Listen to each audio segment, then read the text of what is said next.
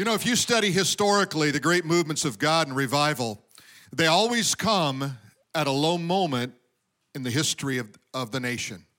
They don't come at the height, the prosperity, when everyone's comfortable. It's when there's a desperation for God, and we don't seem to do well getting that by ourselves. So God sometimes allows and arranges situations to bring you closer to Him so that you understand that it's not by might nor by power, but by my what? My Spirit, says the Lord. Now, that's a really interesting scripture in Zechariah 4:7. I'm going to bring it back into the message today in a really fantastic way that I think is going to be greatly encouraging. You know, Lester Sumrall said this. He said, God will never give you a dream that you can accomplish on your own. So many times you dream and you think and you plan and you set goals, but you forget that you don't ever really accomplish it by yourself. And the strategic partnerships that God has brought together over the season of the last 12 to 18 months, I think has really been amazing. We've seen God do some things that we didn't even know were possible. I've been sitting with people I never thought I would sit with and have conversations about how to move God and how to bring revival to California and the nation. And those are people I didn't know 18 months ago. And they're people coming from all different industries, all different walks of life, and yet all of them have that same, I call it just that gut, desperation for God. And when you get that, you can only quench it with God. Amen? Amen. Well, let me give you this thought. Every generation has a problem to solve. If you go back to the time of slavery, they had a problem to solve. We have to free slaves. That brought about the Civil War. That brought about Second Great Awakening. Fast forward, you go into the period of the Great War, World War I. They had a problem to solve. They had to stop what was happening worldwide. And we know out of that came this time of prosperity, but then came this time of Great Depression. They had a problem to solve. Then came World War II. We had a problem to solve. We saw the rise of the Nazi army coming, and we saw socialism rising. Sound familiar? We saw that coming. We had a problem to solve. And then coming out of that, we saw the Korea conflict, a problem to solve. Vietnam, problem to solve. Civil rights movement, problem to solve. We have a problem to solve. It's not for somebody else, it's for us. We are the generation that are to solve the problem. God sends us a problem, and He said, I am preparing you for an eternal weight of glory, far beyond all comparison. Will you take the assignment? Will you solve the problem? Will you do it in the power of God and not the power of your own strength? Will you use wisdom, cunning, and understanding that comes from me so that you absolutely blow all those who oppose God away? They go, where did they come up with that strategy? Where did they come up with that idea? How did that happen? And you're going to start to see this house of cards crumble where there's this control over the world. It's crumbling already. Amen? The iconic picture of the 2021 for me is going to be that Southwest Airlines with the Don't Tread on Me flag hanging out of the window. And the house of cards began to fall. Remember what happened? They came out and said it was bad weather. And watch this. When God does work, He has His enemies defeat the enemies. So the FAA came out and said, no, there wasn't any bad weather. I don't know what they're talking about. Right? And so you see these cards begin to fall, and when they begin to fall, guess what? There's going to be a void there that we need to fill with the power of God, the love of God, and the justice of God. Amen? So let me take you to Matthew chapter 17. If you have your Bibles, beginning of verse 14, it says, when they had come to the multitude. Now the disciples they've gone to the Mount of Transfiguration. They've seen God, the Lord Jesus, just revealed before their very eyes, transfigured into this eternal body, this glorified body.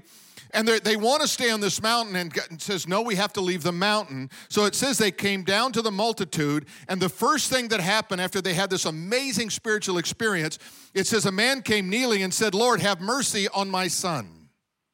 For he is an epileptic, suffers severely, for he often falls in the fire, often into the water. So I brought him to your disciples, but they could not cure him.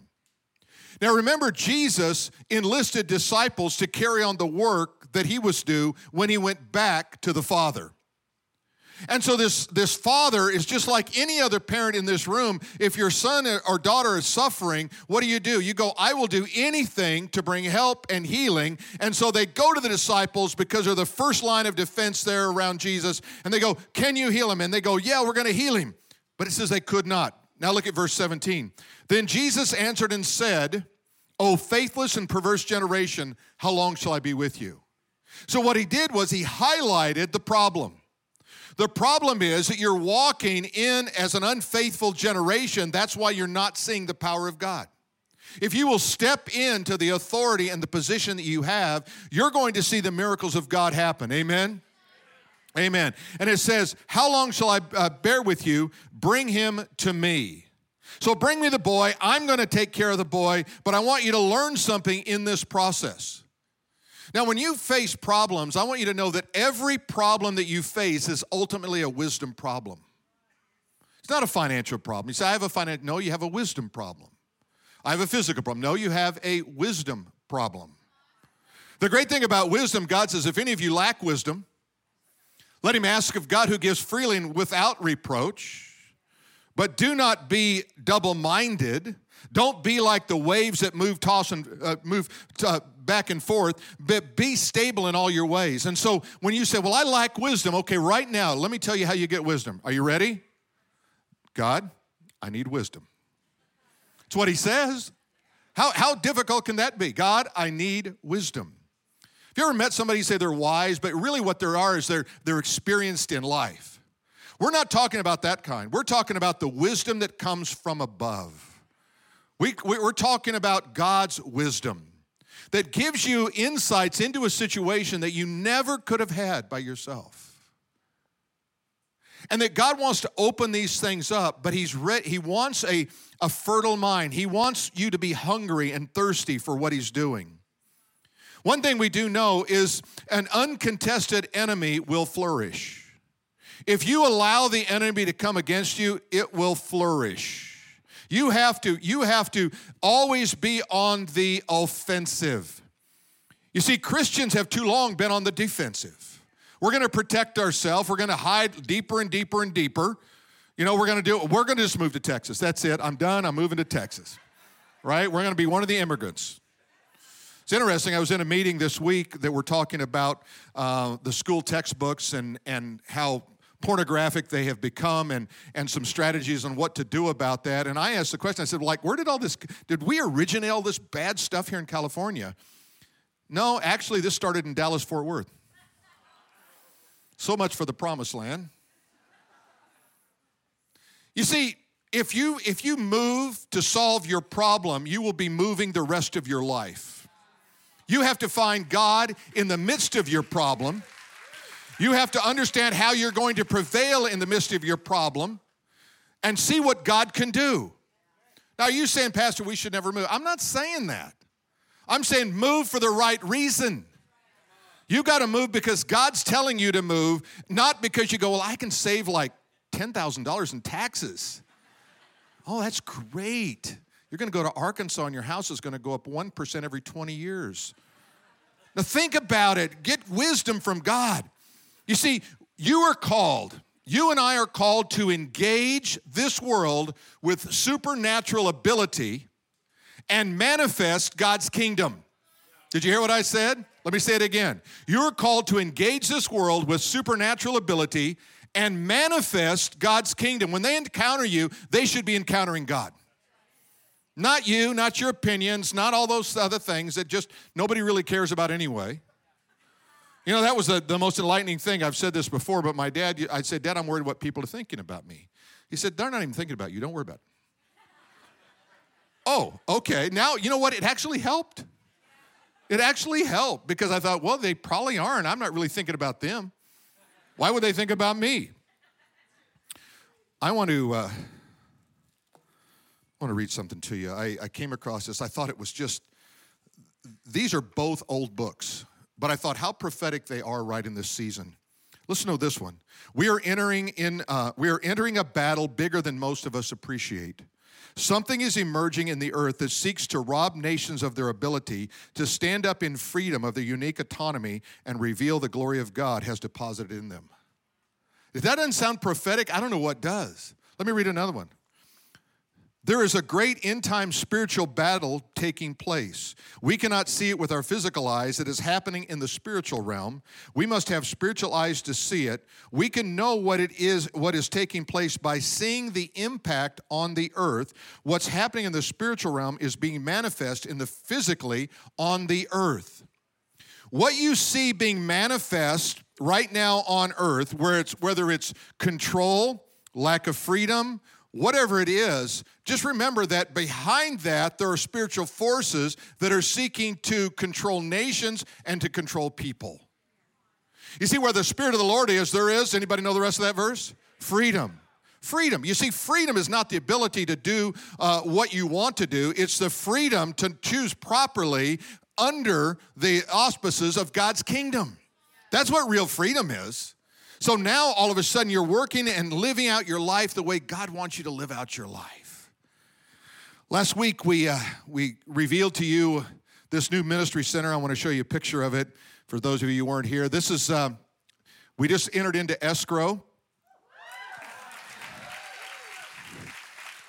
Now all I have to do is raise a few $100,000 and get the loan approved. But other than that, we're fine. You know, and what I realized about faith, just leave that up for a minute and just let me talk about it. What I realized about faith in this building, it's just like every other building. But you know, you learn something like when we first got this building, I was a nervous wreck in the spiritual realm until it closed. And I didn't even know it was going to close. We got down to 5 days before we were closing and would lose our money that we put into escrow, and I didn't have a loan. I couldn't find a nickel in a couch. You know what I'm talking about? And everybody goes, what are you going to do? And I go, I really don't know what I'm going to do. We just believe God wanted us to have this building. Now, you're 5 days out from closing. It's Monday. We're going to close on the next Monday at 5 business days. I don't know what I'm going to do. Somebody said, call this guy in Amarillo. And I called him, and he said, no, I can't help you, but call this guy. And I'm thinking, oh, Lord, have mercy. We've had 113 no's from banks at that moment. All right? You know, that's not good for your self-esteem. And so I called this guy, and I said, yeah, I need this much money. And he says, yeah, I think we can do that. And I said, well, I close on Monday. He said, yeah, I understand, no problem. And then I said, well, can you send me the application? He said, yeah, I'll send you the application. So I don't get it all afternoon. I said, hey, where's the application? Well, I had a long lunch. It's Monday. Now it's Tuesday. He sent it out to me, and I filled it out in record time because I'd filled out 113 of them. And, you know, I mean, there was no question. I mean, I give up everything. Firstborn child, everything. Here it is. Take them all, right? We want to get this building. And so I send it back to him, and I go, hey, did you get it? He said, no, I took off early this afternoon. Who are you? Isn't it amazing how God always sends somebody in your life to force you into faith? Because you won't choose it by yourself. But how about this one? Yes, God, I would like you to take as long as you possibly can to answer my prayer. Have you ever prayed that in your life? Nobody. You're crazy if you pray that prayer. So anyway, so now it's Tuesday, it's Wednesday, and he calls me and goes, I've got good news. You've got approval from the Junior Loan Committee. The operative word is junior. I said, is there a senior loan committee? Oh, yes. I said, when are they meeting? Well, they're meeting tomorrow. That's Thursday. So he calls me up on Thursday, and he said, I got some good news and bad news. What do you want first? I said, give me the bad news first. Well, we can't close on your loan on Monday. Yeah, that's pretty good bad news. We're going to close tomorrow.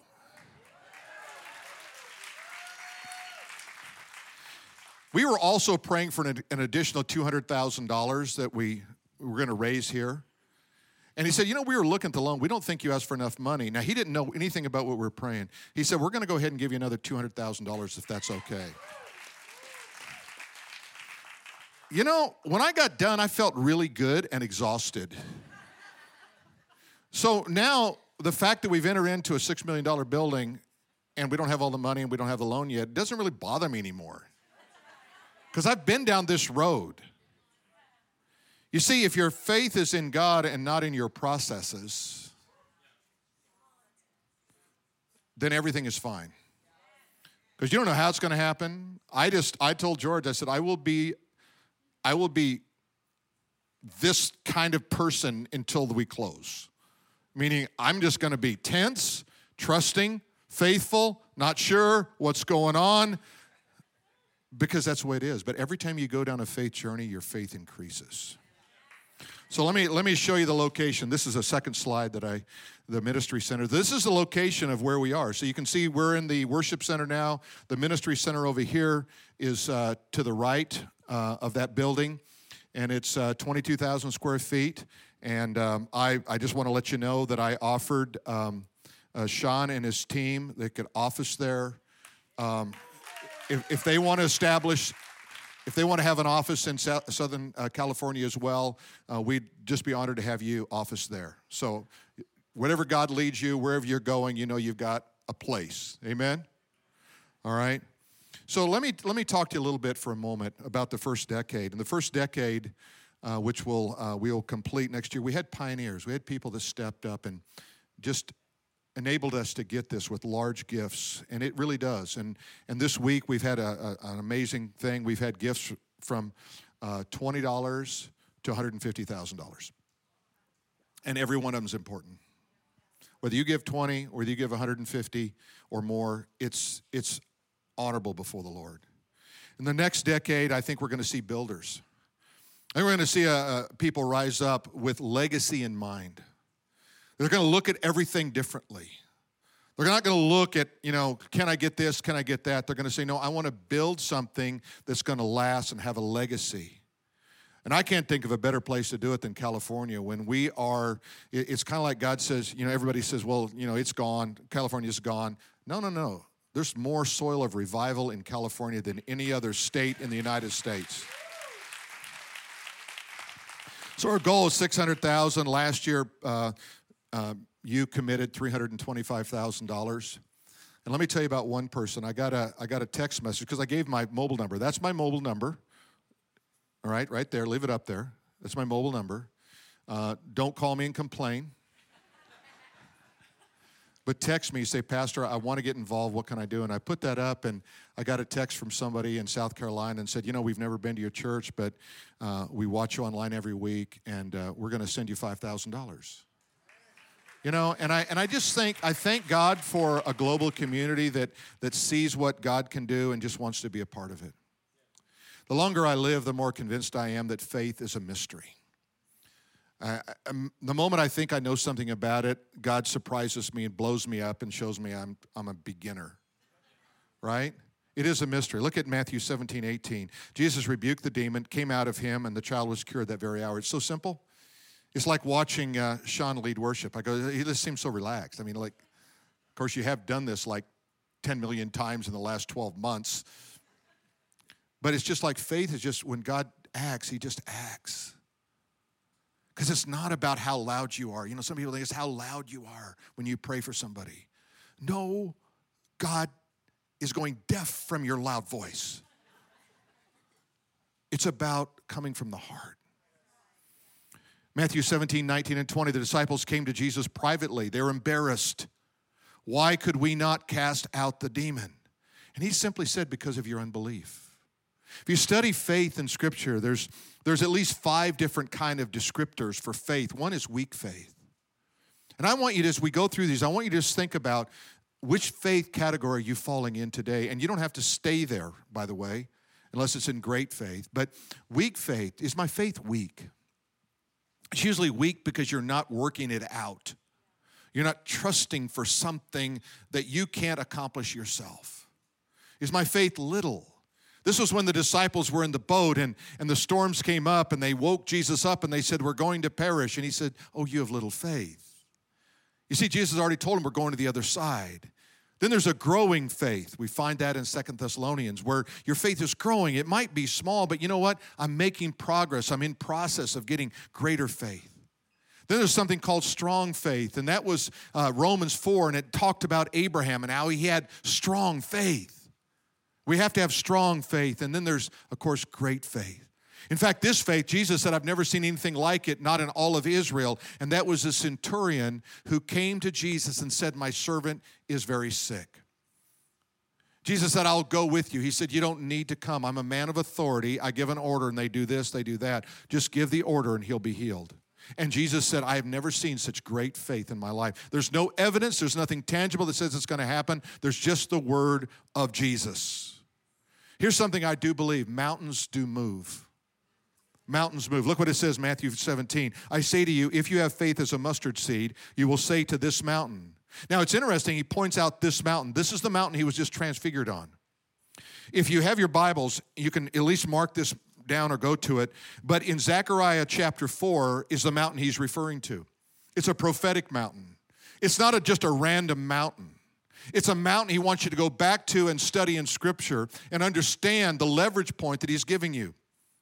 In Zechariah chapter 4, beginning actually in verse 3, it talks about two olive trees, two witnesses. Those two olive trees are found again in the book of Revelation chapter 11. They're the two witnesses during the tribulation period. And he's saying, I want you to know that in times of tribulation, you're going to have power. You're going to have a witness. You're going to have authority in times of difficulty. And then listen to what it goes on to say. This is the word of the Lord to Zerubbabel. Not by might, nor by my, but by my spirit, says the Lord of hosts. Who are you, O great mountain? This is what he's talking about in Matthew 17. Go back, study the Scripture. Who are you, O Zerubbabel? You shall become a plain. You're going to just level out completely. And he shall bring forth the capstone with the shout of grace, grace, grace.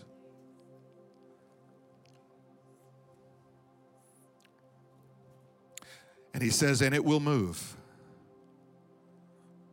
You see, I think there's something powerful of being in difficult times that you realize it's not by might, not by power, but by my, what? Spirit, says the Lord. I'm going to take the mountain, I'm going to make it like a plain. You're going to have a witness in the midst of a storm. And then he addresses this in verse 21. They're still just like, they don't understand, why could we not cast out the demon from this boy? And then he says, this kind does not go out except by prayer and fasting. He said, there are some spiritual forces that are come against you that prayer will not satisfy. You're going to have to go beyond that. You're going to have to move into the realm of fasting. You know, we have, for most of the years we've been in existence, done a 21-day fast starting in January. My wife's got a new book coming out on fasting. It's going to be tied right into our church. But we fast from January 21 right into the 12th of February. It's exactly 21 days. What is it in your life that you haven't seen answers because of prayer? Maybe you need fasting. Maybe your faith is weak. Maybe it's small. Maybe it's growing, but it's not there yet. What is it God is saying? What is it you need to be set free from? You see, this young boy was, he was dealing with a problem, and the problem is spiritual in his life. Oh, it manifests itself as one of the physical ailments. But you see, this one was identified. This kind of demonic forces you're not delivered except by prayer and fasting. And he took us back to the seed. He says, if you have faith like a mustard seed, you know what a seed is? It's a capsule of life. You see, your faith has to be a capsule of life. They found seeds in the pyramids that were well over 2,000 years old, and they took some of them and planted them, and they grew. Because time didn't affect the effectiveness of faith. Circumstances being hidden away didn't affect the power of faith. There's nothing that can stop faith if you'll step into faith. Amen? And then he also told us to speak to the mountain. Isn't that interesting? You see, there's power in human speech. Now, some of you think your dog can speak. It cannot. Right? It is given to man to speak. Why? Do you realize that everything about you is tied in? When God created the heavens and the earth, it says he spoke them into existence. Spoke them into existence. When he was healing people, he would often say, you're healed. Just be healed. And they would rise up and walk. Speak to the mountain. Do you realize that the speech center of your brain is tied to your entire nervous system? And when you speak something, your nerves are activated to respond. So if you say, I don't have any faith, the nerves say, oh, he doesn't have any faith. We're going to go on vacation. When you say, I'm sick, their nerves go, oh, we're sick. We're all sick. Let's just go down. That's why the Bible says, in your mouth there is either life or death from the tongue. And if you're cursing the ground you're walking on, and if you're destroying the promises of God before you ever read them, you're not going to see the hand of God in your life. Amen? And I really believe that God wants us to have that ministry building. I don't know how it's all going to come together. I don't know how God is going to move you. Some of you need to give large checks. Some of you are going to give $20. But together, we can accomplish more than we can by ourselves. Amen? Amen. Now watch this final thought. Faith is always connected to a promise. You see, it's not faith in faith. Faith is always objective. It's faith in God. A lot of people say, just have the faith. In what? I just believe everything's going to work out. When people tell me that, I always go, have you ever been wrong? I want to know if I can bank on your statement. Well, yeah, I've been wrong. Okay, then that one's no good. But if I have a promise, the promise of God, the living word of God, I go, I believe in this. And this is a word that God gave me. This is a word that God wrote to me. This is for me, for this day, for this now. I'm going to believe that. Well, what if it doesn't happen? I'm going to die believing it. That's what I'm going to do. I will die believing the word of God.